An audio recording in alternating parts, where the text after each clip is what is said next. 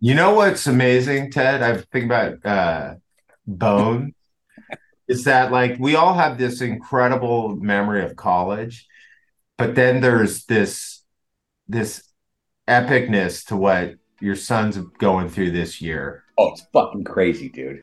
Welcome to GTM Unfiltered, hosted by GTM veterans Judd Borco, Craig Rosenberg, and Matt Amundsen. We make talking business fun and sometimes funny. That's because we're always unscripted, unfiltered, and unlike anything else out there. Get ready. I mean, It's crazy. his son's a backup quarterback for Washington. So like, and I mean, did you see? So he's never going to play. Not this year. Well, you never know. So You're right. If he's playing, it's garbage time. You never know. He might get in against Stanford, but you're right. With Penix is the man, and he's taking care of business on his Heisman run. So you're absolutely right. As long as he doesn't get hurt, but hopefully what he'll do is he'll get it'll be kind of like a little Jimmy Garoppolo story, like back up an amazing person, and suddenly you've picked up so much that you're the next one. It's got to happen. I don't want it to happen. He's third string, so he's a little deeper. Got it. Still had to be pretty good. That's a D1 top college. So he made the travel team, and he's in. Did you watch the game, Rosenberg? I did. I watched it. we Washington, baby. I had to watch it later because everyone told me it was the greatest game of the year. And then I went and watched it. I can't believe, because by the way, Bo Nix played great too. I mean, like that was, I mean, truly, I never do this, but Dan Lanning may have really like I always find it overrated when people blame the coach for the loss. That's like Penix in two plays. Like, dude, after that fourth down call, I mean, like, Teddy. So you see Teddy on TV when you look at it? oh, dude, the guy's just awesome. That's what I mean. He's having a blast, dude. Having a blast. And Judd, just so you know, he's calling the plays, so he's like, he feels like he's adding values in the mix.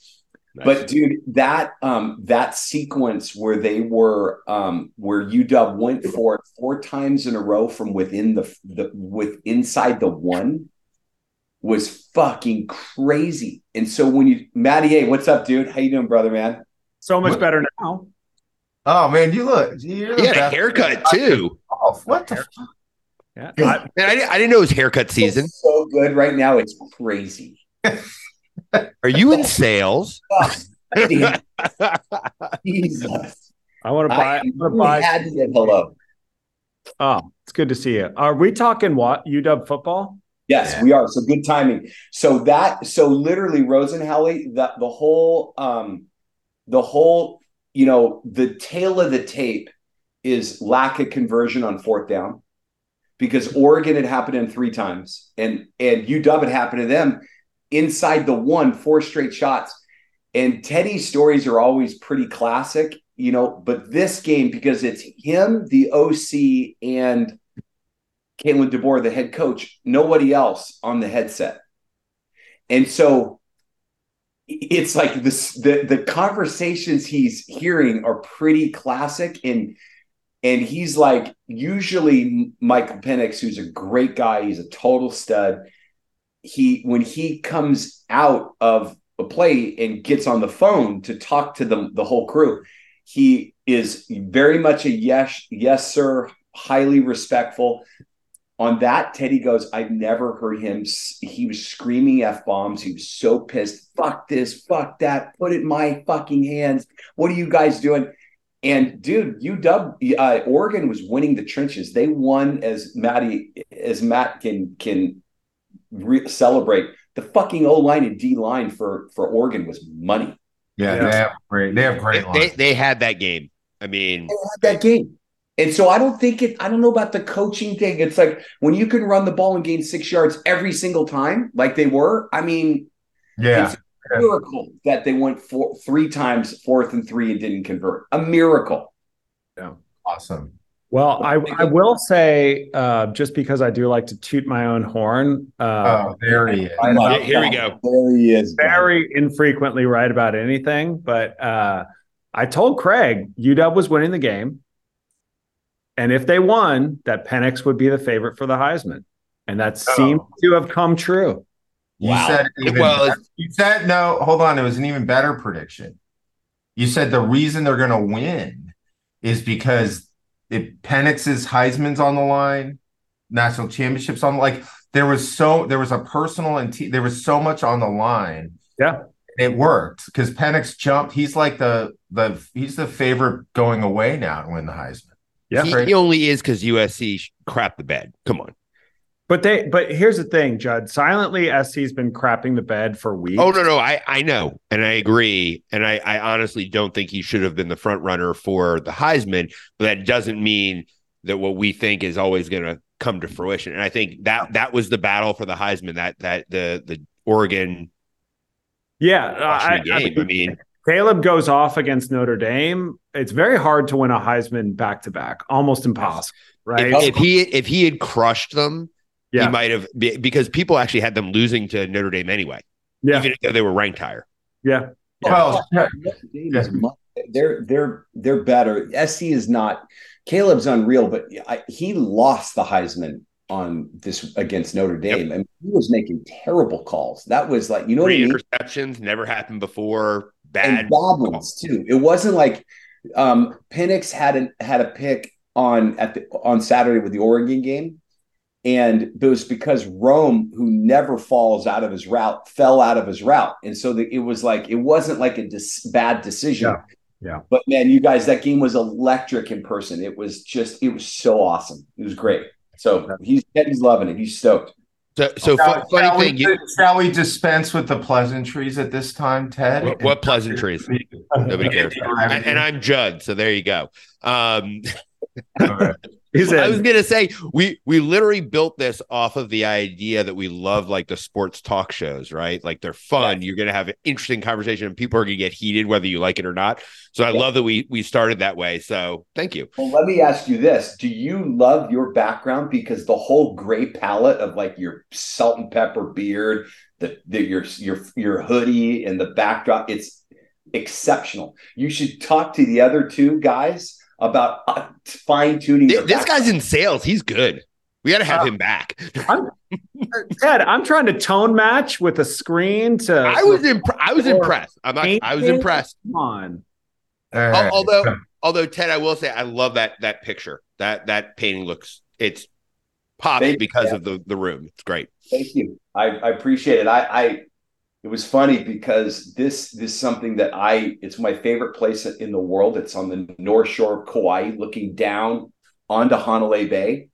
And I found this painter, this artist who is like specializes in that style, but Hawaii. And I got introduced to him by a common buddy, surfing friend. And so I called him. I'm like, dude, have you ever seen the view from this location? And he's like, no. He's like, but I'm going to Kauai in like 3 months. So I sent him there and he called me from that spot. He goes, it's ridiculous. And I'm like, dude, I'll paint it. I'm buying that painting. And what's funny is my wife literally, I mean, she's COO of the household, as long as we're not making that public, you know what I mean? Catch my drift. She thinks she's CEO. But she is, I'm just kidding. But literally she goes, that painting is not going on our wall. And I'm like, what? You got to be kidding me. I had it in like our master bedroom, and then I had it in the hallway, and it just kept getting delegated. So when COVID hit and I was like, Zoom Central, I'm like, well, if I can look at that, now I'm stoked. So it's all good. Yeah. Look at it all the time. We love you too, Craig. I don't need any of that, so I'm good, man. No, I mean I need, but I don't need. You don't need anything, Craig's good. I don't need compliments from you. So I just wanted to bring up why we have Ted Purcell on the call. Oh wow! And then and then I'm going to lead with a big question for you. So, look, I've known Ted forever, and I just. He's got a longer background, but there's some important points here. So one is he was at SAP selling big, hellacious deals for 10 years and helping others on his team sell big, hellacious deal, then leading teams selling big, hellacious deals. And he has incredible stories from that time. But here's the thing is he went from the big enterprise classic sell into SaaS, right? So his next move, he brought in what, volume and velocity, which, he did, I would say, incredibly, like the transition was incredibly successful. It's actually very hard, right? Like to go from doing one deal a year for 40 million to having to get to 40 million by doing 10,000 deals, right? And so like that is one of the big things I've always been impressed with, right? And then, he went to Marketo, had commercial sales, and was like, I mean, I'm not sure everyone knows, but like Ted was given no extra budget to raise revenue, and he did. And the moves that he made were incredible there. Like it's been an awe watching the guy. Now he's the CRO at Telium. He's been there for like, what, 4 or 5 years now. I mean, it's crazy. Fully vested. We love it. Always like to hear fully vested. He's been able to see all points of sales in the, in technology. I started his SDRs together. That's the best part to me. Yeah, well, Ted, man, I mean, that he's been epic ever the moment I like walked in. I was like, that dude's epic. So, hey, can I ask a quick question? I know you've got one teed, but like that really leads me to something that I have a question for, especially from a seller like that and a leader. Is that okay, Craig? That's fine if you want to break from the script that we decided on weeks ago. Go ahead. You know me, I hate scripts. I'm horrible at them. I'll let you go back. Complain that we don't nail everything. I know. I'm the worst. I'm the worst. I promise. No, go for it. But I gotta ask podcast. It's in the podcast description that we don't have scripts, so please. Yeah, there you go. That's true. Unscripted, unfiltered, baby. That's true. Go ahead. So it better be good, but go ahead. I'm hoping. So I've had these conversations recently with a bunch of CROs and sales leaders, and I always like to get the take of somebody who's been at different types of sales, different types of companies. A lot of people always look for, they've been there, they've done that as a telltale that they will be successful again, the playbook, right? Do you believe that the playbook is the thing, or do you believe it's your ability to figure stuff out and be a great leader? Simple. 100% the latter.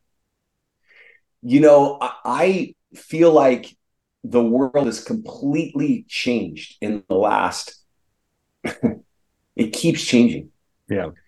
And I would say that Craig, when he and Scott Albro worked together, and I was transitioning to that modern revenue machine, as I like to call it. I love that term. You may have invented it. I don't know if we did together. You did, Craig, but I love that term. And it's just more of what he was talking about earlier around having an all-bound based approach where everyone's, working. And of course, the all-bound approach works better in product-led growers. And the SaaS industry over the last 10 to 15 years, with the exception of the last 3, it's been so focused to maybe 2 years. It has been so focused on product-led growers in conjunction with that all-bound based approach. So you can templatize these playbooks and just get these playbooks down so easy. Well, it's easy to do when it's 0% interest rates. You can invest in people, process, everything without any questions. And everyone feels like they can't buy software fast enough because they can't keep up with their competition in the market, which opens everyone's TAM up massively. And I'll tell you what, this has been the biggest challenge of my entire sales career the last 3 years, 4 years. Like you said, I've been at Telium for 4 years, and we are the enterprise leaders in our category, the customer data platform category, and we have an amazing product and amazing team. But it's been insanely hard for all of us to go through what you're talking about. Do you create a playbook because then it needs to change like every quarter or every 6 months? And product market fit is constantly this vision you're chasing, but it's changing because of the competitive context and the partner involvement in the category, let alone are people hiring roles and responsibilities in the category to support the category that you are in, to the point where you can augment your customer journey and your CS team, or is you relying on your CS team for staff aug purposes just to convince people to stay. All that stuff comes in. And so, Jed, to your point, it's leadership and change management. It's he just dropped the mic. That was a good question, actually. So I will give Thank you. Thank you, Craig. So so all things like, do you, one thing I've been worried about, like kind of, so there's like two worrisome elements of playbook hiring. Like one is you always go for the person who's been there, done that, and is successful, SaaS organ. It's like, but dude, this is like nobody's blowing through the roof, right? And so like, is that really the key element you're looking for? And then number two is like in your case, I mean, do you like, is it better, worse, the same, or it just depends on the person, whether they have a background in CDP or a background, selling to your persona, or like, so on both of those things, like those are sort of classic playbook elements, right? Hey, I need to hire people from Salesforce, right? Yeah. Or, and it's like, and actually when going back to Ted's thing, zero interest rates and everything's going to scale and most of what you do works, you might as well, like that seems good. But like now is, as you said, has changed. So it feels like those two things are sort of broke. I don't know, like I would love if you talk more about like how, is that leadership and decision-making ability clearly sounds like that's the most important thing. What do you look for to find that? How do you test for it, et cetera? Because that is what everyone needs to figure out right now. Well, if you talk to somebody that does have it figured out, then please let me know. I'd love to talk to them. Man, it's the grit that's required to grind through these things. I mean, I have maximum respect for people that have spent time at whatever company it is, in whatever part of the journey that it is, and have succeeded. Don't get me wrong. It's amazing. Salesforce back in the day, I mean, again, I don't want to oversimplify this for people that may listen to this. They're like, dude, you got to be kidding me. But it's, going to sell Salesforce in the last 10 years it's been a good decision. Last 15 years. Yeah. Speaking from a guy that was at SAP for 10 years, like you mentioned, where, you have the ability to leverage this bill of materials, the complexity and the value of a 300-page price list to move things around. You've got massive spins to be able to negotiate. I mean, this is the industry high-tech playbook. I don't care if it's Xerox and IBM, Microsoft, Oracle, SAP, Adobe, Salesforce, go down the list. The big tech titans play this card. So for me, when you look at people that have had backgrounds at big companies with success, I always look at that to say, well, you may have been in the right place at the right time. You may have had the right account list. Let's call it like it is. In these big companies, you want to have the right account list. Like I always look at people that didn't have the right account list, that weren't selling in the core ICP of the company, but still made it happen. Yeah. Those were always the types of people that I just looked at and just had maximum respect and admiration for when I was growing up in the business. And even now when I'm trying to hire and look for people in our business, this whole, the product-led grower stuff, this is not, obviously it's the opposite of sales-led growth. And as we enter back into the world, that's quite frankly, probably ideally a combination of both. And don't get me wrong, the product-led growers have been amazing. And the fact that came around, and obviously outside, capital investors want to, the leanness of a product-led grower is amazing, but you guys know the challenges on that. Easy come, easy go in a lot of ways. And that's not the template, no-brainer at this point. So highly consultative, trusted advisor resources is the secret to sales. Yeah. And people want to buy and do business with people that they trust and that say what they mean and they mean what they say. And don't get me wrong, everyone's aggressive and everyone respects the appreciation you're trying to make. Deadlines, whether it's project delivery deadlines, if you're consuming, implementing, managing, and maintaining tech, or whether you're chasing a quota, whatever it is. Deadlines are deadlines, and people need to be respectful about how they approach it, but that aggressiveness behind it the tenacity, the grit to grind through what that is, like that's very, very difficult to interview for. Yeah. It's the reason why I always tell my kids, like, your brand is always on display. Even though you're in high school and college, your brand and your network is always on display. And if you're showing yourself, your personal brand, I'm overusing this term, I think, maximum respect. That's my favorite term. Then you are going to find yourself in a better position. I don't care what endeavor it is that you chase. If you're a doctor, an attorney, if you're in tech, in whatever position you may be in, or if you're in the podcast business, relationships are important. Trust and authenticity, I think, are important. And those are the things I try to smoke out. And I will say the hardest thing in human nature is to change. Change is like breaking bones. Getting people to change and do things differently, it's hard. And it's hard for me. It's hard for everybody. And I like it when change happens and you see success from that change or happiness from that change. I'm stoked on it. But the willingness to do that, everyone says they'll change, but I'll tell you what, it's more of a rarity than it is a standard. And somehow I'm looking for trusted advisor, passionate, intellectually curious, willing to change people that don't lack grit. Yeah. All right. I got two things. One is, damn it, because Judd, that turned out to be a great question. But also, I think we got the title for today's podcast, which is Ted Purcell breaks down how to cultivate your brand on LinkedIn. That's what I got. That's what everybody got. That's all you heard. This is a mark. We got to get written. No, I'm just kidding.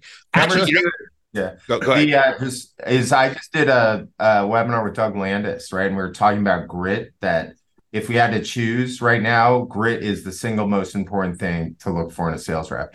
And I'm like, well, how do you look for grit? And he sent me this. Have you seen this Angela Duckworth grit scale? No, I'd love to see it. Yeah, we'll put it in the podcast notes. I'm just kidding. You guys can get it. You know how many people say that, and I've never seen podcasts. Yeah, I'll send it over to you guys. But basically, it's this grit scale, and it's like a series of questions to get your score on how basically your level of grit. It's awesome, and but I like that you used the word grit. It was a trigger for me because we were just talking about like how important grit is. And that's actually, so you know what, the question I was going to ask you is like, what's something that would like is surprising to the market today that they think they know, but they're wrong about, and what you need to go do about. And I think one of the things that they don't know about is we just had this conversation. You might say something different, but that you have to hire someone. The most important factors are, were they in market? Were they successful before? Were they at a company that was successful before? Versus trusted advisor relationship, that level of the ability to go do that, and grit, right? Yeah. And like those are things that I'm not sure. Like Judd wouldn't have asked the question if he didn't think, because it was a lead. Like he's like, man, I mean, I'm hearing this out there, so.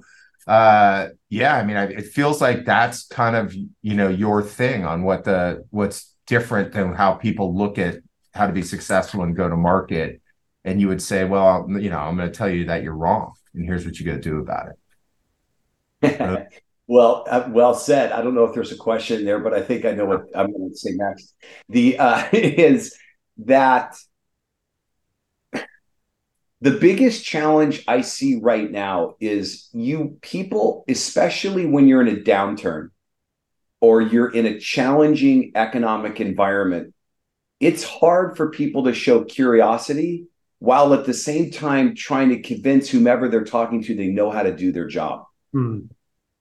And being curious and being open, it's a very fine line between, wait, do you even know what to do? But when people come in with that background and that experience that you're referencing, Rosenberg, it's almost like, okay, well, too much of that means you're not as open and curious to what is actually happening. And what I will say is selling software, supporting software, or the go-to-market game in high tech, which is really what we're all in the world of, I don't think people know how to buy software, and they think they do. They think they know their own process. They think that they know their own company. And as go-to-marketers or revenue generators, you want to put in mutual agreement close plans. You want to speak in terms of business outcomes and value that can be expected to be generated and realized, and beginning the cadence together so it's consistent, and so that we're engaged together in that consultative, trusted advisor context that we were talking about. But I can't tell you how often, or I think almost every time that a customer is saying, even if they're a senior executive, that they say they know how to buy software, they know what their internal process is, they know who's on vacation or not, they know who has to sign or what gates are in place. Especially in large enterprise, product-led growers, totally different because you buy with a credit card, or whatever. But then eventually, when you're trying to grow larger deals, this comes into play. So it comes into play for everybody. But when trying to inspect that, when the customer oftentimes is like, I know my business, I know my company. But in this environment, a CFO and the CEO and their board and whatever executive operating committee is running that company, they are making changes to how they're going to operate the business every day. So technically, by that definition, the waterfall back from that means what they approve and allow to be invested in the business is also changing every day. So therefore, anything that you thought you knew about your internal process last week, last month, let alone last year, it's changing daily. Yeah. And finding that level of curiosity in process and building constantly changing and evolving mutual agreement plans to say, this is what we need to do. And, ideally, I like to back into the go live. So it's not about the event of the deal. People are investing in tech to have an outcome and to generate value from an investment. And as executive teams are trying to evaluate, do I invest in real estate? Do I invest in people? What is it that I invest in with my bucket of cash now that cash is so precious? And that process and that curiosity that comes from that, and how you recruit and how do you enable and hold accountable, that mindset, man, it's a major challenge. It's changing each and every day. And that's a little bit more detail behind the grind that's needed, because I think it plagues everybody. Yeah. Okay. Awesome. Matt, I actually want to get your take on something. So hold on one sec, because this is important. So I heard, Ted, you said something that I've been kind of preaching for a while now about personal brand, and like we're in an era of trust. I believe that kind of we're going back in time, 80s, 90s. Sellers were trust relations. Big deals didn't happen overnight. They built trust and rapport over long term. And right now, I think we're entering back into a time where trust is even more important than data.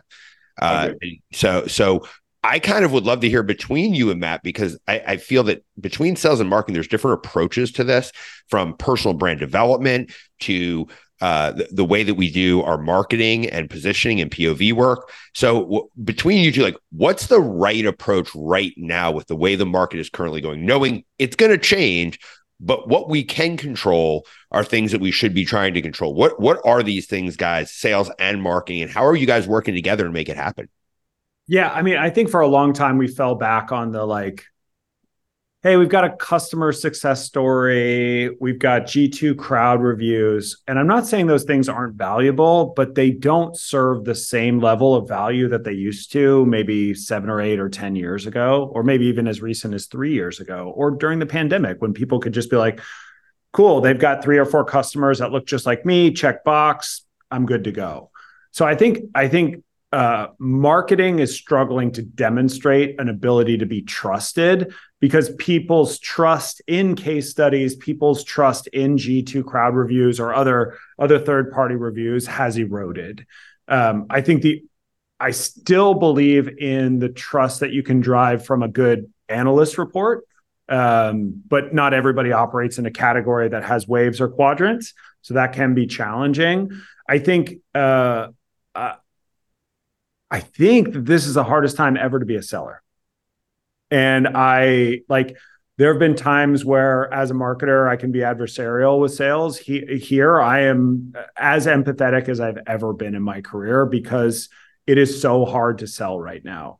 You will get people showing up on your doorstep with a demo request that is like, I want exactly what you sell, and they still won't buy from you, even if you prove all the value, because things change. People, we don't see the big, gigantic layoffs the way we were seeing, but people are still getting like sort of quietly let go in these smaller rifts and things like that. Like one day that person's there, next day that person's not there anymore. And so like, it's just such a challenging landscape. I do believe wholeheartedly in what Ted said, which is people don't know how to buy software anymore. I think this is especially true if you're at a younger company or in an emerging category where people have never bought that software before. And so creating a plan for your buyer around this is the way most people evaluate software. It sounds silly, but it really matters. I think most people believe that their problems are unique. And I think sellers want to create a bespoke selling experience for their customers. But actually, most people want to feel like their problems are common, that there is a right and wrong way to do something. And all I want to do is like, I maybe care less about doing what's right. Just please don't let me do what's wrong, right? Like, I don't want to buy the wrong thing that's going to get me fired right now. I don't want to go through a sales cycle with you for 6 months only to find out that my CFO will not support this this transaction. So I think you have to be really cautious. And I am advocating largely now for a sales process, not necessarily a marketing process, but a sales process that is highly consultative. That one where the sales reps are taking much more extreme care than what they had to do maybe during the pandemic times, where someone was showing up with a request for a demo, or I'll take your phone call, and I want to buy that thing. Cool, like here's your contract, and off we go. People just aren't buying like that anymore. Anytime there's a sales rep involved at any company, it's just not happening. Sales cycles are getting longer. There's more and more people involved in the buying committee than ever before. And threading that needle for sales reps is just, it's really, really hard. But I think, and I don't want to just repeat what Ted said, but he did a really great job of outlining what are the steps. Be curious, care about what people want, care about the direction that their company's going in. I think in a lot of cases, what I hear from sales reps is they take information at face value. I want to do this. I want to have a thing that does this. And we sort of accept that as opposed to saying, can you tell me a little bit more about that? Why is that so important to you? Or maybe why is that different now than it was 6 months ago? We just kind of let things sit out there a little bit. And it is also from a human perspective, I can see their trepidation to press too much because they're like, I don't want to be playing 20 questions with this person. They're going to go buy from my competitor because I'm grilling them. So it is such a tightrope right now to walk where you can present yourself as a trusted advisor, not just a seller, but also a seller who's not going to let a big fish off a hook. So no answers other than there's some tactics that we need to be utilizing as a salesperson or as a sales team in order to get there. I apologize for not having a good marketing answer. Well, I think it's well said, man. When digital marketing came about, the whole idea was how can we create our brand, let alone whatever that is. Let's use the thesis of trust and authenticity like we're talking about right now. Sure. It was how do you do that at scale in a non-personal way? Because previous to websites or web provided content or G2 crowds or whatever it is where people go to do 80% of their due diligence about a purchase before they even speak to a seller, they used to get that from a seller. They used to be educated. What products are coming out? What are you offering? So your education was through the lens of a seller. So by nature, you had to have a way in which you engaged people the most successful people, at least, were the ones that did it in a trusted authentic, fun, whatever you want to say, all that likable way. And I think that marketing point, back to your question, Judd, creating that trust and authenticity at scale is still, it's so important. And it just addresses a different part of the engagement lifecycle. Because you're not going to be able to get deep, because if you get deep, you confuse people, you get into the weeds. You need to be at that right level, but you need to have the right orchestrated process and team that takes it and knows that context has been set. So then it allows you to get into more detail. But it's how do you get an inch deep and a mile wide early on, enough to gain the credibility to get to the table. But then as soon as a person interacts and you start asking qualification questions, man, I think Rosenberg, you used the term collaborative value discovery a few years ago. Thank you. Wow. What about a concierge-based sales process, Ted? By the way, as you talk, don't get distracted. I'm so excited. I got to go stand up desk, so you may hear some noises. Thank you. Go ahead. I remember you got him to stand up, Ted. That's huge. Thank you. How about post-based mentality? I love that, but I used to love the collaborative value discovery because it was really meant to do what we're talking about right now. But how do you get trusted enough that you're going to educate people when oftentimes, man, especially in my category, there's a lot of people that use the term that we use, maybe 100 plus every one of the big companies. How do you create authenticity, trust, and differentiation, and at the same time, not just what you're selling, but going back to what we were saying a little bit earlier, defining the engagement life cycle so you know what's going to happen and when, so that you can plan properly, let alone forecast back to your team so that they can set the expectations on the whole litany of demand and supply that you need, whether it's people or cloud infrastructure or whatever it is. It is so challenging. It's insane. And I would just say that the multitaskers that are thinking through that lens of grit-based authenticity and trust, and being as curious and changeable and convincible that things in your own mind aren't what you're hearing that they think that they are.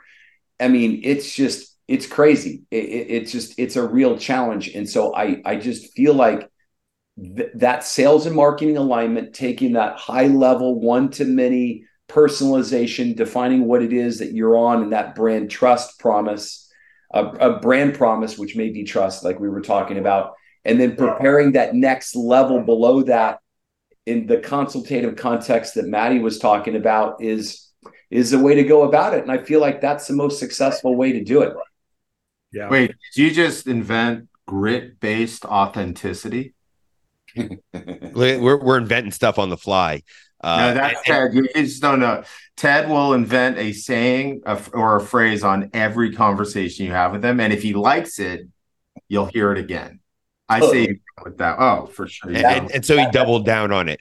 I got one that I think I've got the right three people on here to ask, because between the three of you, there's going to be maybe the exact same opinion or a lot of varying opinions. I'm a big believer that currently, as it stands, the SDR BDR motion is dead. It is not working. It has not worked for a while. I don't think it's going to work in the way it works currently. Maybe save one instance where you put that into some type of campaign-specific structure. What are your thoughts on this broken up sales and marketing motion? And what's the solution at this point? Because I'm a believer we are in what I like to call the multiplier economy, that you have to create so much trust and value throughout the entire process that if you're not creating a multiplier at every step, you lose before you get to the end. So the SDR motion, in my opinion, kind of breaks that. What are your all's thoughts? And honestly, this is for all three of you, because I think you three are very, very specifically qualified to speak to this stuff. I'd love to hear from you guys on this one, actually.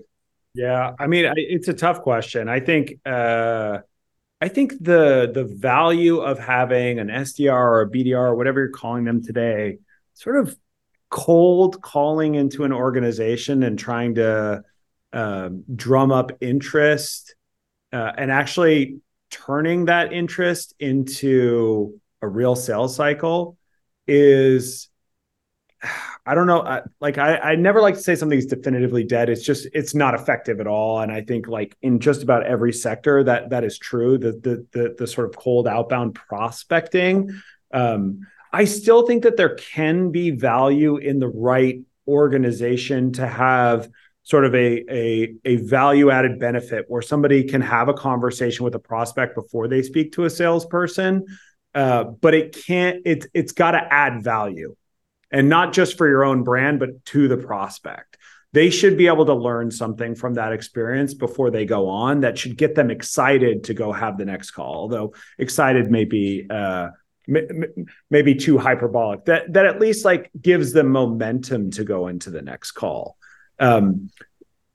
I think if you still run a heavily inbound motion, an SDR can be very valuable in terms of, providing resources to folks that are coming through the inbound. Hey, I'm not really ready to talk to a salesperson. I need to know more information about this. Let me give you some resources.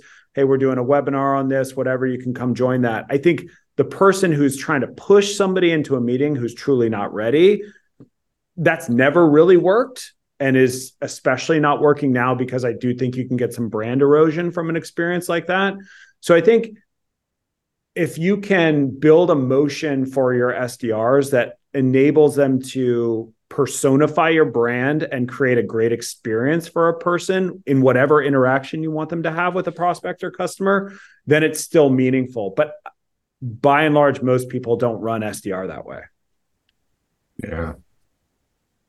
So first of all, Judd, did you just, the reason I didn't answer first is I was trying to pick myself off the ground because you said what I like to call the multiplier economy. Yeah. That was Ted Purcell-esque, don't you think, man? I mean, he motivate. I could feel it off of him. And then number two is dead. So, I mean, look, I'll just restate we are in like a nuclear pipeline moment here, because one is a lot of the things on Matt's tool set are not working that great, right? Like the paid search and content syndication and like just basically form fills in general, right? Webinars, all those things that were like the playbook for demand gen, those things broke, right? And they're not dead, right? They're not dead.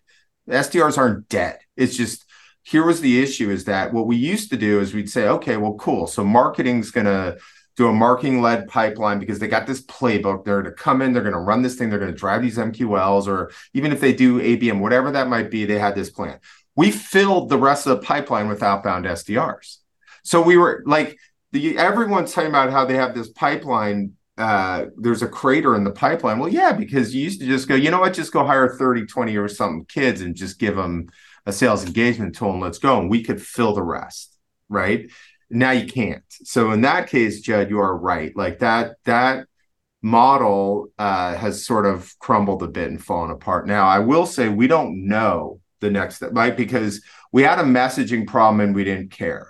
That was part of the issue for 12, 13 years, whatever you want to call it. Like, I remember we'd go in and I'd have some fancy term and we'd go train the SDRs and they'd say, this is great. And then it didn't matter because the SDRs could run a templated outbound push into particular personas and they would send enough so that they could get meetings. Nobody cared. Yeah. Because it worked fine. Mediocre worked fine. And now, so we're just paying the price on mediocre. That's why, there's new tools that will allow us to enable SDRs to add more value.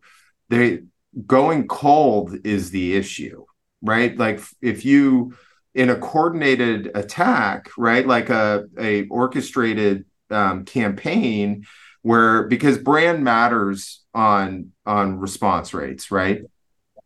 It just does now, right? And that's why, a lot of the things that were sort of traditional marketing things come into play here. If nobody will do, even with great messaging, not nobody, but an email from someone asking for a meeting without some brand recognition, and they're not going to take the time to go look it up, right?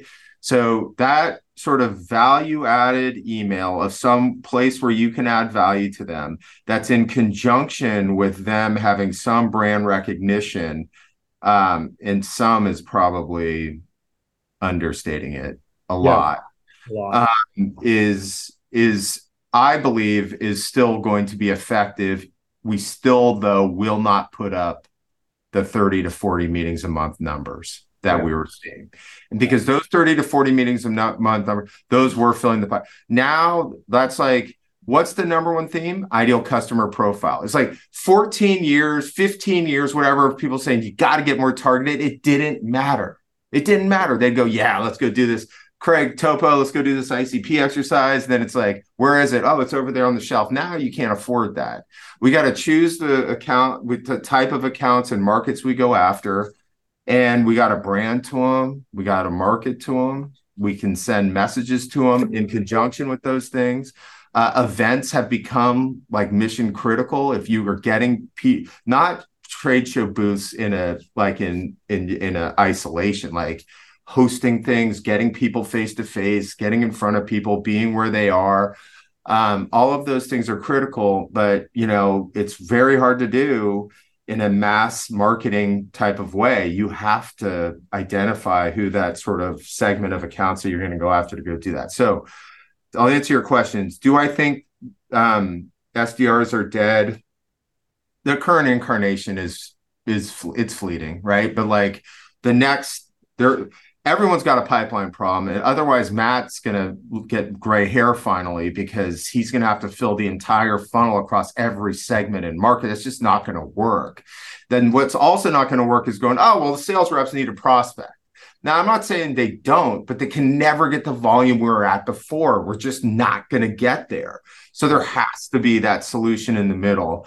Automation is truly, I think we'll see, I believe that we'll have basically autonomous inbound SDRs in the next couple of years. That's like happening today. Like we don't need to hire people to go in there and make sure that a lead gets routed to them and that they follow up within X amount of minutes and whatever, and it's all a template like that. Then that will allow us to focus on the enterprise reps, the target account reps, from an SDR perspective, and work in conjunction with the brand and with marketing and create some high value messaging. The other thing too is like, if you do build the brand, one of the biggest killers, in my opinion, is the offer to have a meeting to find out more about what's happening in their life to see if it's a fit. That is not high value, right? Unless they, came in for a demo. We have to figure out what they want to talk about and whether we've built the trust, a grit-based authenticity on the market that allows them to believe that we are the right people to go talk to about that. Those are new things. Those are things we haven't had to do before, and we're going to have to go look at. So, Judd, the previous incarnation of just batch and blast SDRs is dead. I think inbound SDRs are going to transform into more autonomous. I think outbound, there's if people are still doing mass market outbound, that will probably become more automated. And then on the high value accounts, automation will help. But like at the end of the day, we have to find a way as a group to figure out what it is that those people want to talk about, what will resonate. And that's going to be the key to that next level of SDRs. But with the caveat, it'll never be the numbers that we used to have. Never. Wow. Those are all great points. And I agree with asking that question because, man, I don't have clarity on this. Yeah, it's tough. It's tough. I started in the business as an SDR, and that was before the MarTech revolution. So you didn't have any tools at your disposal. And it was email and there was websites, but you just didn't have the digital tools, or you could say crutches in a lot of ways. It taught you in order to be successful, you had to build the muscle to generate activity that then led to understanding the customer's context a bit better to win. I feel like the biggest way that I'm looking at this right now, I guess I didn't really grammatically make any sense, but public school guy. Grit based authenticity. We'll just keep saying grit based. It's great. I actually wrote down multiplier at every step because that's such a This is why our economy, actually. Thank you. Multiplier at every step, because I agree with that. That's an excellent term, and when you think about that's what you need.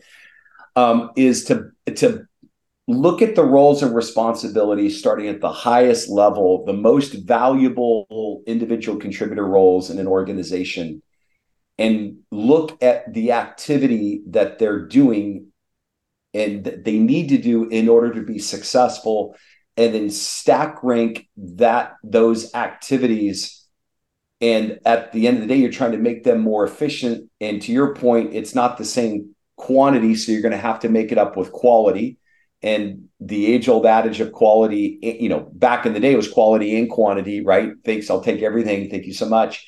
But trying to create more efficiency for the highest quality activity that an individual can do in these high-tech based go-to-markets. Yeah. And depending upon the size, it totally changes the company, in the maturity of the category and all that stuff. So I take this with a caveat, because when you're in a big company, you've got whole sorts of resources that are high value. Smaller companies, it's not the same. But what I would say is simplicity oriented. You look at this like the account executive and the customer success manager, in my opinion, are the two most highly valuable resources. And the CSM, I don't view as a revenue chaser as much, and this is debatable depending on the size, but they are focused on generating value, generating adoption, and all the things that come from implementing, managing, and maintaining, and then optimizing your solution. So then you unpack that to decide what is it you need to do in order to free them up to do that the best they can with the highest value activities. And with an AE, let alone a CSM, you're going to get to the point where you need to create pipelines. So then you go back to an SDR or BDR. And you, as we all know, you're asking the least experienced person in the entire company to do the hardest job in the company, which is to generate net new awareness and demand. And although it is an amazing experience, and I did it myself, and I still remember it like it was yesterday, Craig, when you and I were in it at Pure Software with Stecker and that whole crew of people that were amazing. And you were literally trying to make the people that you're trying to win, trying to make the most calls, have the most conversations, and make the people around you laugh the most. At least that's what we did. And I thought that created the best environment and was also the funnest. And that was also back in the early days when they first started to have cappuccino and espresso machines in an office. And I first started drinking those. You'd literally be powering them all day, laughing, dialing, and just trying to get people into conversations to generate meetings, opportunities, and win. And so this is what I'm really struggling with right now on the SDR and BDR front. What is the activity that they can be successful at? Not just doing things that aren't adding value or creating conversion, engagement, conversion, whatever it is, but what is the activity that you need them to do where they can actually have success and they won't be spinning their wheels, given all that context that you guys just rightly laid out. This is where I don't have clarity, and I'm trying to figure it out every single day because it's so challenging to figure out what they can do where they can be successful at it. How do you get them out over their skis? And yes, it used to be, well, they're not on the phones, they're not in the office, they're not making calls. And it's like, well, look at their email stats and look at their calendars and all these things that you would do to quantitatively look at somebody's effort, or qualitatively look at what they're doing that actually is adding value and creating a next step, a meaningful next step. And this is the challenge, this quality over quantity thing for BDRs, marketing organizations, selling organizations, CS organizations. I find that isolating the highest value activities of what the roles in the organization have to do, and then pulling out the lower value activities they need to do to see if the other roles within the organization can do that to help make them more successful, more efficient, more productive, all that kind of good stuff. So that's why I look at that whole personalization journey that you guys are talking about. If awareness is step one, then you want to create some level of personalization, or massive, so to create a level of engagement. So the more you engage, the more you're likely to convert. And we all know you want to get higher and wider in an organization. So you got to do it somewhat at scale, and then you got to find out who the right people are. This is just all of it has to happen. Everything that you guys are talking about has to happen. And at the end of the day, you have to create multipliers at every step. There he is. By the way, let's just mention one thing on the part of this next revolution on the SDR side will be tech. Because the latest bump we had was contacts, because Ted and I used to have to use magazine subscriptions, and sales engagement tools. This next layer of AI will start to, I'm not that guy that just always gravitates to it, but you can see it.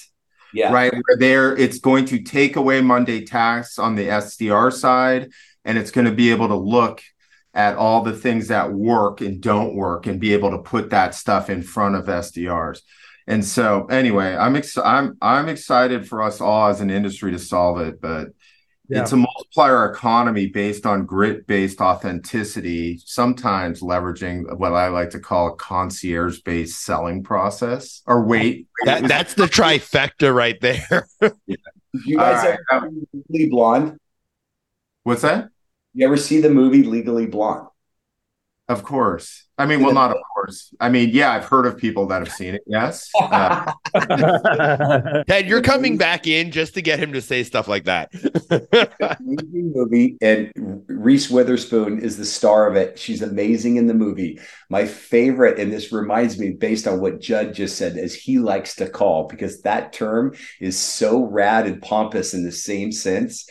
Do you remember the attorney that came out of the courtroom? He's being interviewed on the front steps of that courthouse, and they asked him, Mr. Counselor, how do you expect to win the case? And he looked into the camera and he said, I plan on using a little something I like to call strategy. And with that, okay, pal. Right? Oh, big time in it with that. All right. Hey, Ted. Appreciate it. One thing, Ted, for all the people watching and listening, what's the one thing they should be either thinking about doing or trying to change to improve and get things kind of growing again? Oh man, it's human trait. Humans are inevitably curious, putting aside sellers, customers, everything. Human beings, in this time where the whole world seems like a freaking powder keg, shit's going down everywhere, let alone the economic environment. It's just, I feel like curiosity ultimately wins.